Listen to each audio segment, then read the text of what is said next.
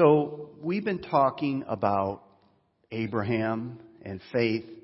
We've been looking at the book of Hebrews, and we've been kind of using that as a springboard to go into the Old Testament for a couple of reasons. Number one, we want to learn about faith. What is it? Number two, we want to say, okay, let's look at some real life cases of people who demonstrated faith. And so that's kind of what we're doing. And we started a few weeks ago, we were talking about Abraham. And so this is like the last weekend we're going to spend on Abraham. And we're going to talk a little bit about what does it mean to pass the test of faith. Faith means, one of the things we've learned so far is that faith it doesn't mean that people are perfect. It doesn't mean their faith is perfect. And it doesn't mean that they're always on this growing, pattern. It's more like this, right? As you look at Abraham, it's certainly that way. But one of the things that we learn about faith means, and one of the things that really is impressed upon me about Abraham is his eyes were up. His eyes were up. And he was always looking to the future. And he had an eternal perspective. And that eternal perspective helped him to see this world and this life in the correct perspective. So that's a big part of faith. We also kind of had a working definition of faith. We said faith is trusting God enough to do what He says, no matter how we feel or how certain we are that things will work out. Now, that's the last phrase is the one that we run into problems with. We like to believe in God when things are going to work out. It's another thing to believe in God when things may not work out. That's where the faith gets difficult. So what we want to do this weekend is this. We want to look at how God tests our faith, because He does.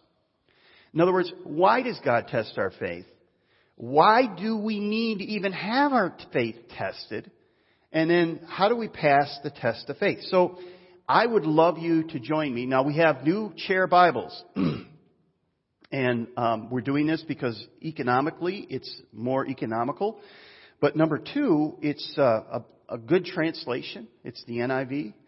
And if you don't have a Bible, you can take out the Bible that's in the chair in front of you and use this Bible. And I want to read it, though, I'll read it, and you can follow along with me. It's on page 974, Hebrews 11:17, page 974. By faith, Abraham, when God tested him, offered Isaac as a sacrifice.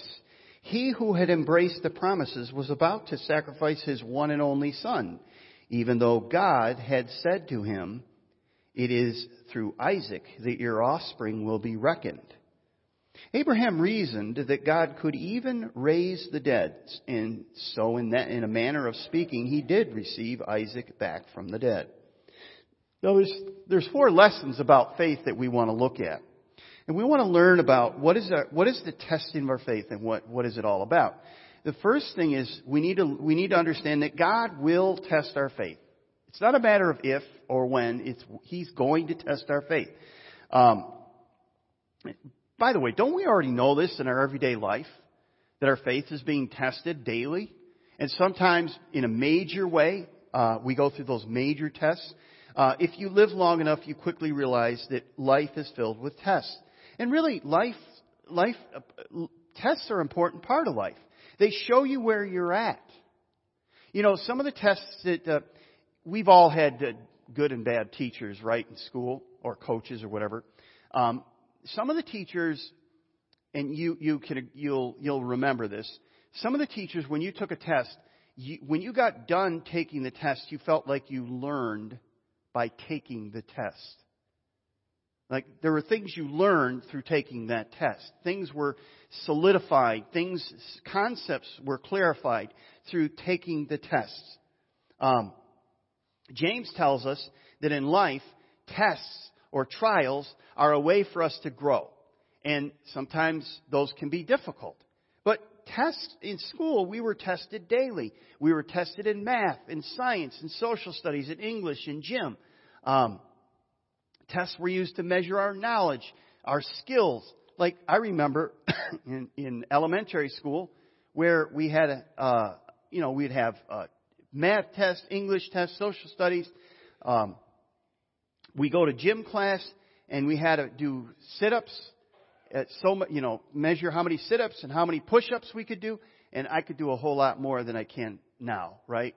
I remember, and this is a while ago, and I don't want to seem like I'm talking like that old guy that says, get off my lawn, but I remember in school where we had to learn how to square dance.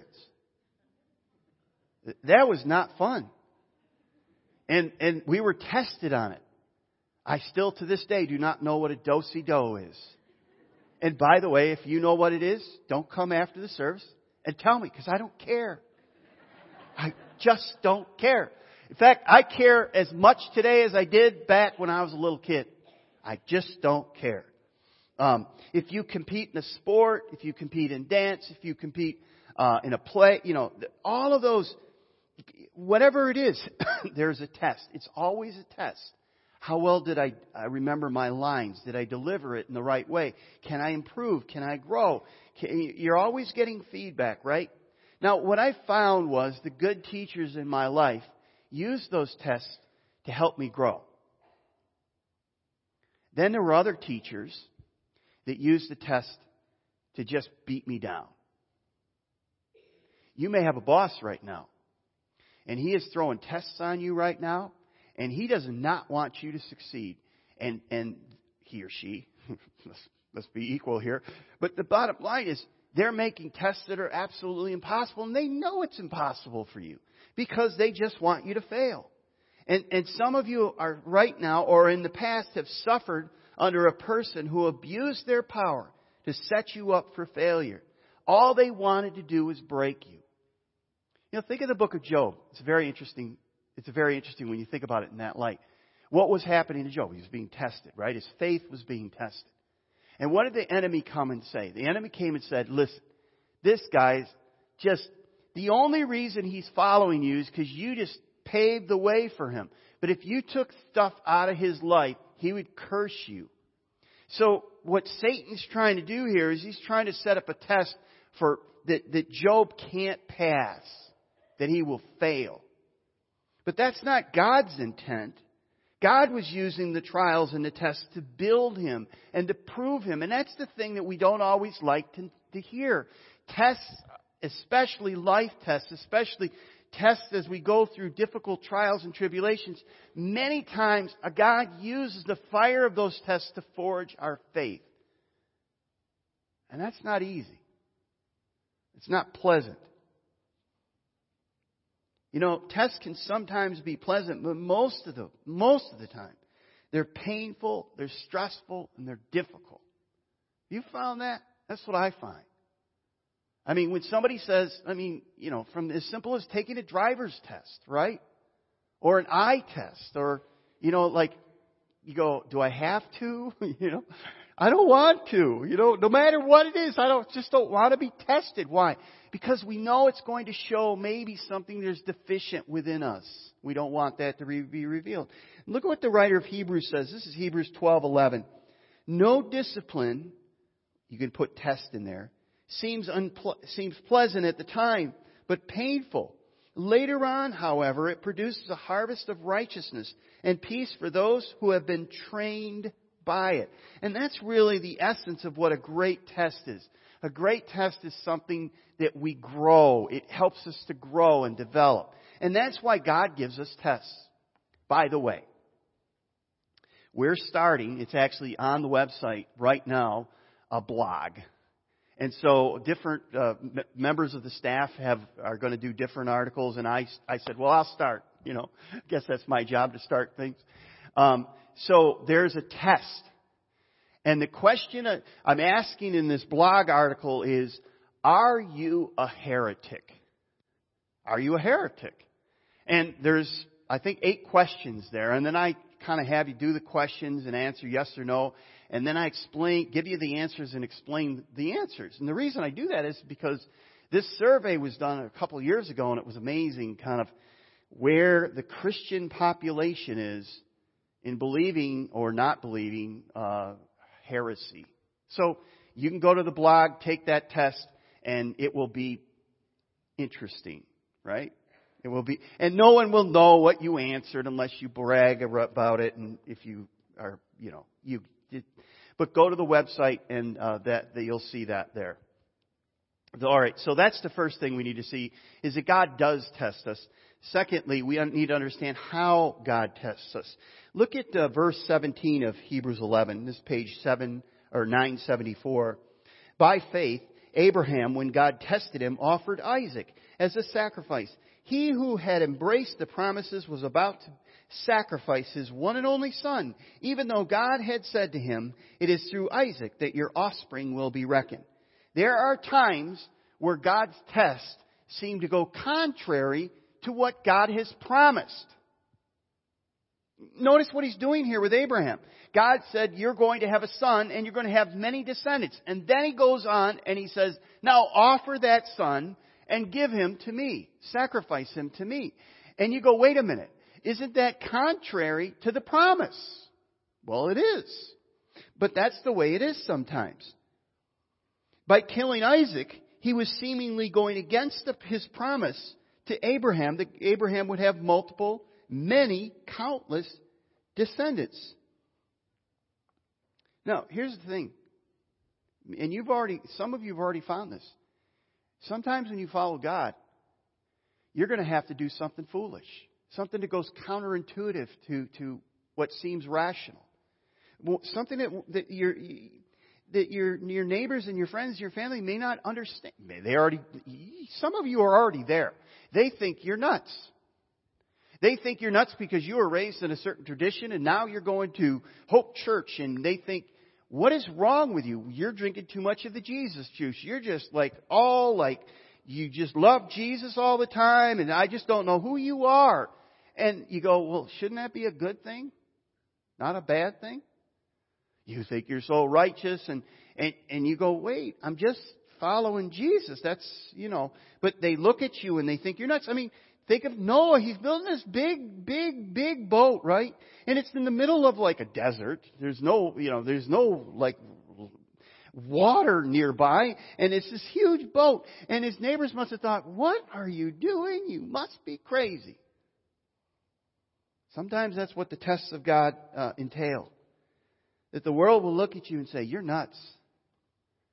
You go, no, I'm not nuts. I know you don't get it, but I'm not nuts. I mean, God makes a number of promises in His Word, doesn't He? In Philippians 4, He says this, my God will meet all your needs according to His riches and glory in Christ Jesus. We love that verse.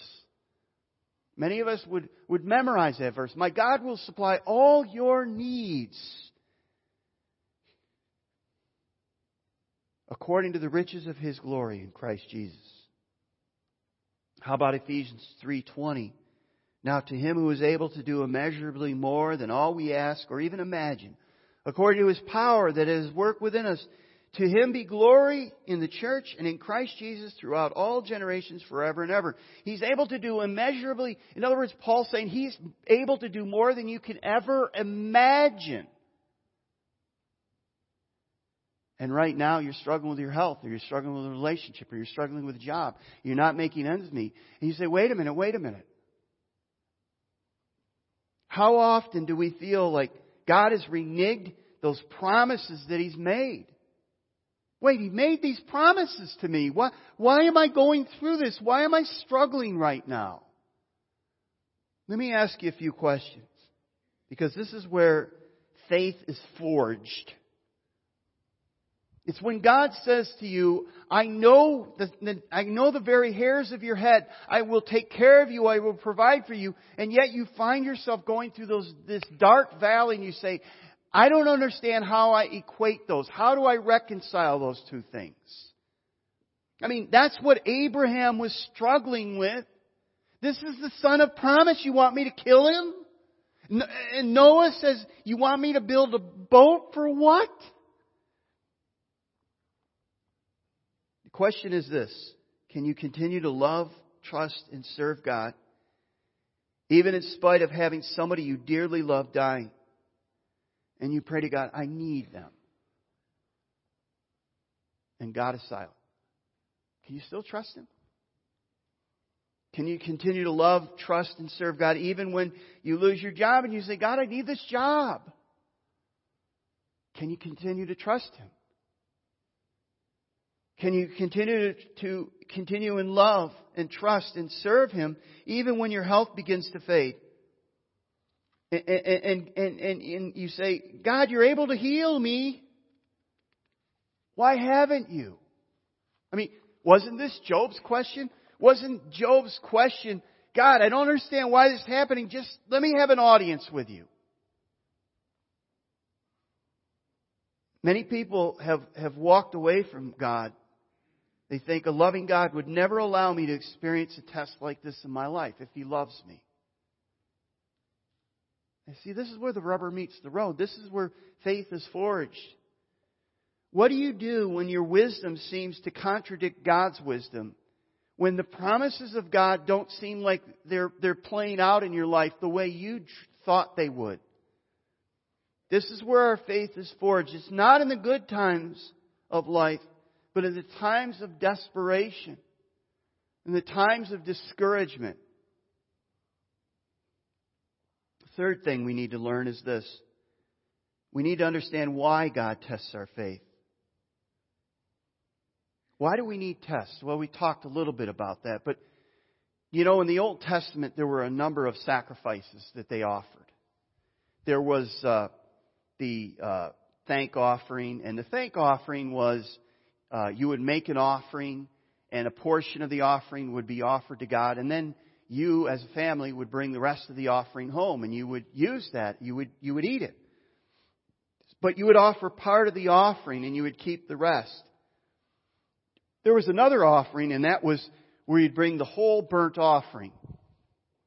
The whole offering or the burnt offering was given to God. Everything was given. Nothing was left. You were giving it all to God. Every last bit of that offering went to God. In Genesis 22, God is asking Abraham for the whole offering. The problem is the whole offering is his son. And what he's saying to Abraham is this: I want it all. I want everything. You say, well, why couldn't God ask for Ishmael? Because he had another son. He had Ishmael, but he doesn't ask for Ishmael. Ishmael is older than Isaac. He asked for Isaac. And I believe there's two reasons why he asked for Isaac. First one is, Isaac is the son of the promise. Because God has said to Abraham on numerous times, when Abraham first came up with this scheme of saying, well, I guess we could have this multiple generations and the blessing of God could come through Ishmael. And God says, no, it will come through Sarah, your wife, and it will come through Isaac. Isaac was the promised one. Here's the second reason. I believe Isaac had become too much for Abraham. And what do I mean by that? I believe that Isaac was... It's interesting, there's a phrase that is used in Genesis where God says to Abraham, bring your son, your son of promise, the one you love. And I think that the idea there is that Abraham was in danger of over-loving his son. This son was it. This son was becoming too much. It was becoming more than he needed to be. And can you really blame Abraham for having so much focus on the son? In other words, Isaac was in danger of eclipsing even God in Abraham's life for his devotion. Now, can you blame him? I mean, after all, Isaac is a miracle baby, right? How old was Sarah? How old was Abraham? He's the son of the promise. And he was virtually the only thing that Abraham could see. God gave him all these promises in Genesis 12. And then He reiterated them in 15 and in 22. He keeps talking about these promises. But he hasn't seen the land. He hasn't seen the multitudes. But what he does see is he sees this one son. This is the one tangible reminder of God's promise.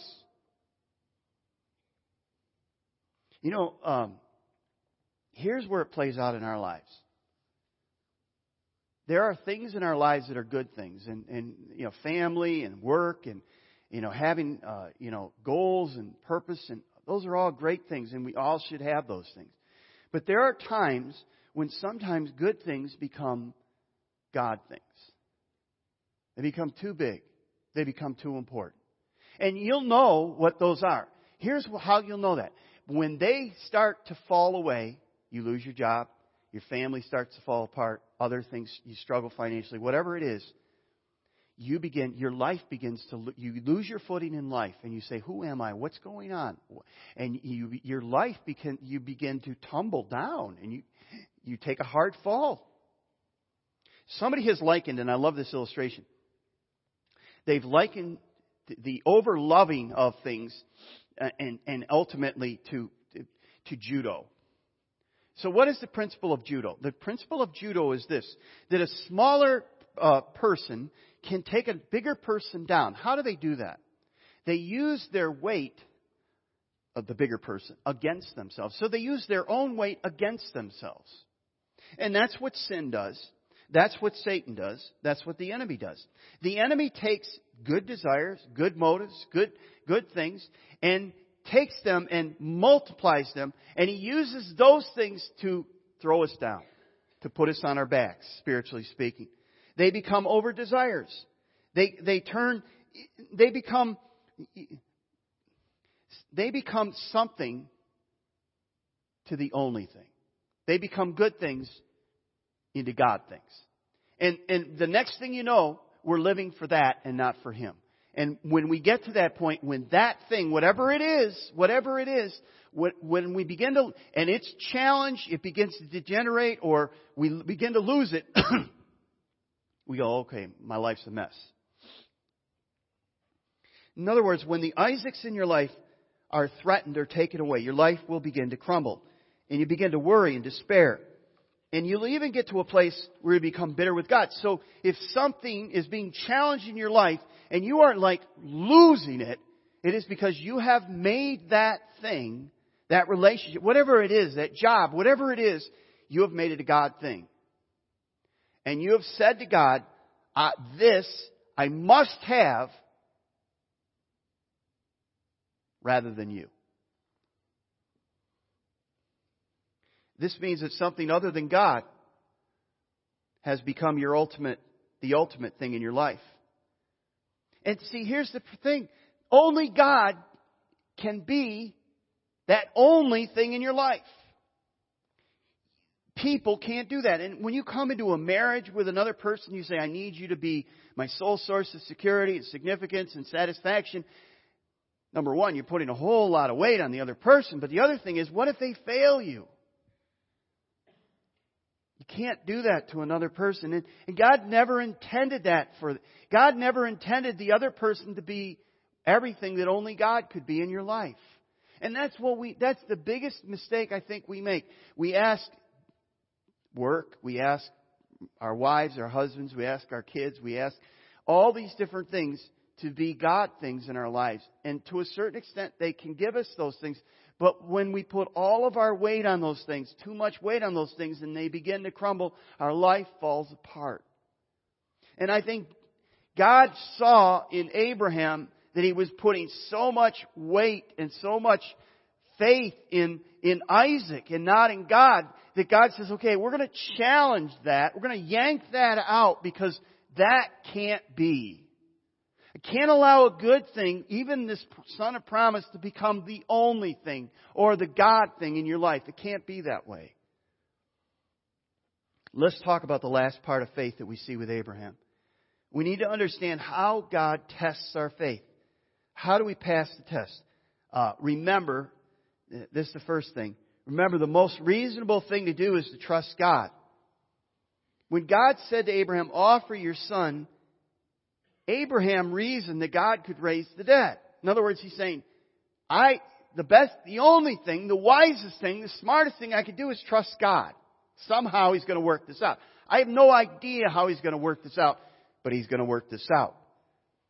And the point I want you to see here is that Christian faith is never thoughtless. We reason. It is never a blind leap. God was capable of raising Isaac.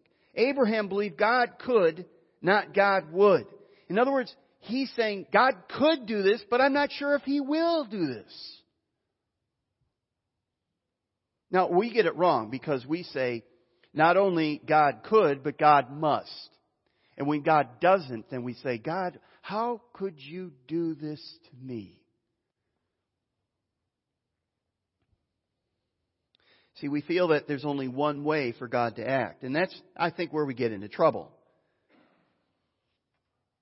I think we just have to come to a place where there are many times where God is testing our faith and where He's asking us to trust Him even when it seems to go counter to His promises, that we say, God, I don't understand this and I absolutely don't like it, but I'll still trust You.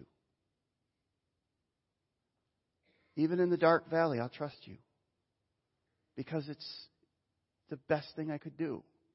Isn't that what Job said? Though He slay me, yet I will trust Him. I don't understand this. I don't like it.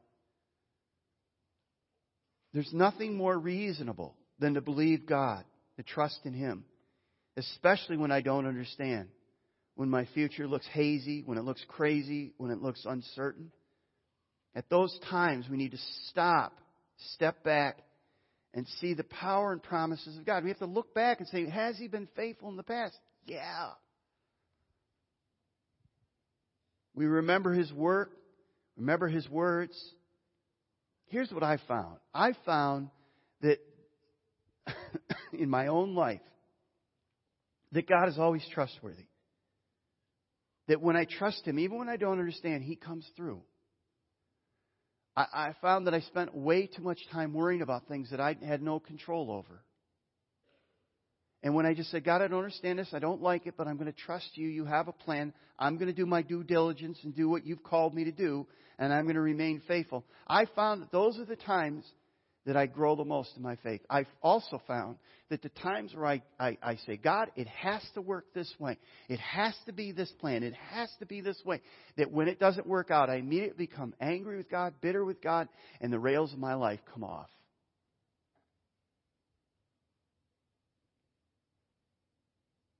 I don't have time to tell you, but when I was in seminary and we were just really struggling, there was a job that I just said, I went in for the interview and I just said, I have to get this job. This is it. I don't have other... I have like a week or two maybe where I'm going to have to pay rent. I got these bills and I don't have the money. Nothing. No savings. No nothing. We didn't know what savings was. And I just said, God, I have to have this job. And nothing happened. I didn't get the call and the interview went well. And I'm thinking, got to get this job. And then God came in the back door. And there was another company that had an opening, and I didn't want to go. I said, no, God, that's not the plan. I don't want to work there. I want to work here. That's a hard job, and I don't.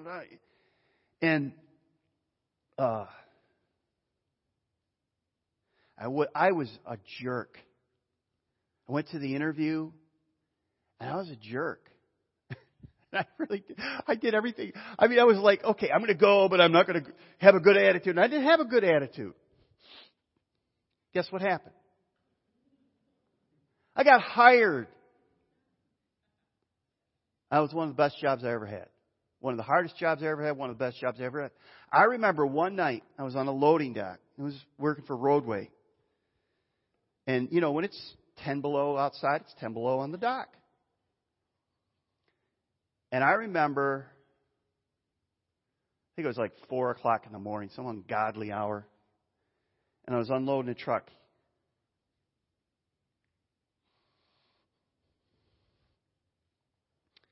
And I remember that God kind of came to my heart at that moment and said, because I was thinking about how great this job had been. It provided for us financially. It was giving me some exercise, and I kind of was, I was going in. I was motivated. It was hard work, but it was great work, and it was just. And I was just thinking about how this had really worked out. And God says, "Oh, is it working out for you?"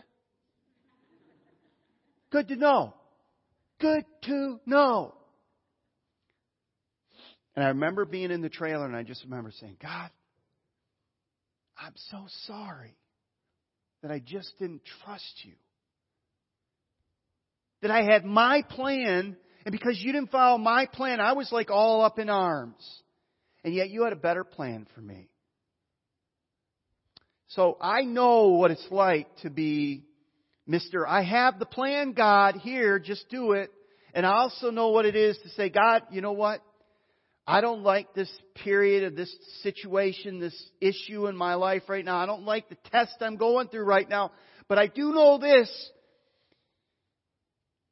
You have always been faithful in the past. Always. And I expect you will be in the future. So I'm going to try to do the wise thing, the smart thing here. I'm going to trust you even if I don't get it. I'm going to trust you. And that's kind of what Abraham did here. He's walking up the hill with his promised son, and his son says, where's the sacrifice? And Abraham says, I don't understand it either, but I trust him. Second thing is, and we'll close with this, remember, always look to the Lamb for your deliverance and hope.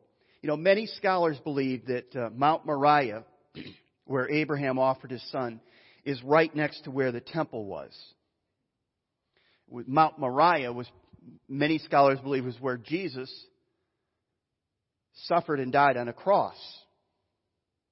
Mount Moriah is where Abraham laid his son on an altar and raised a knife after he tied him up and was ready to strike a death blow on his son, Mount Moriah.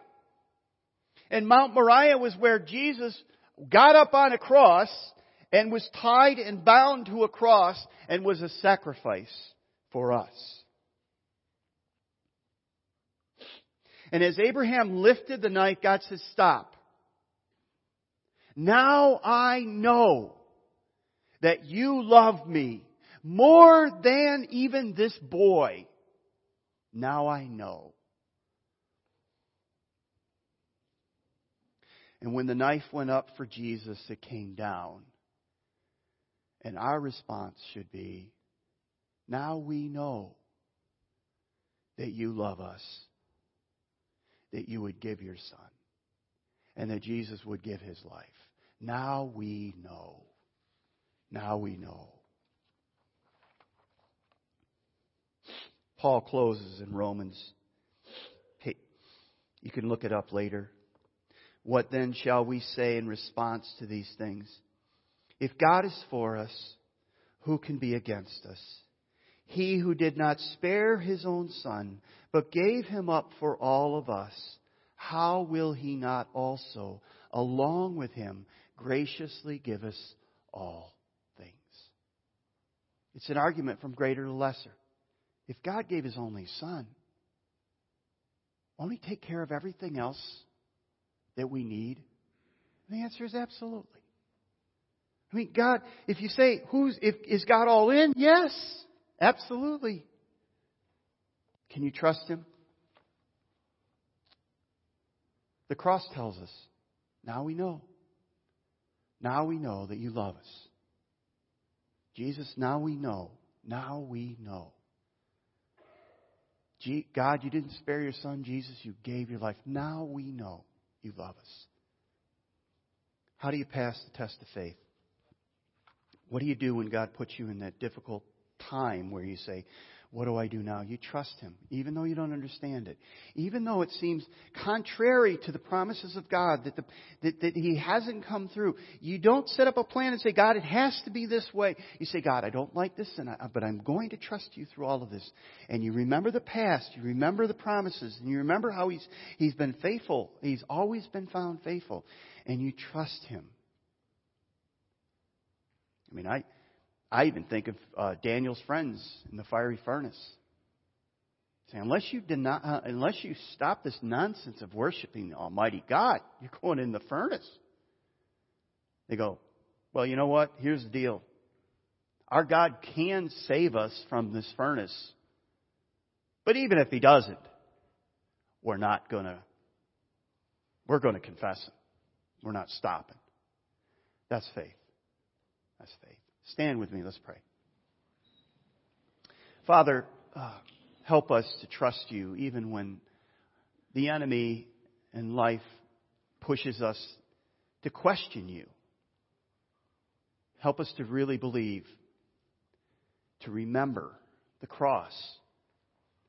Because the cross should settle in our hearts once and for all. Now we know that you really love us.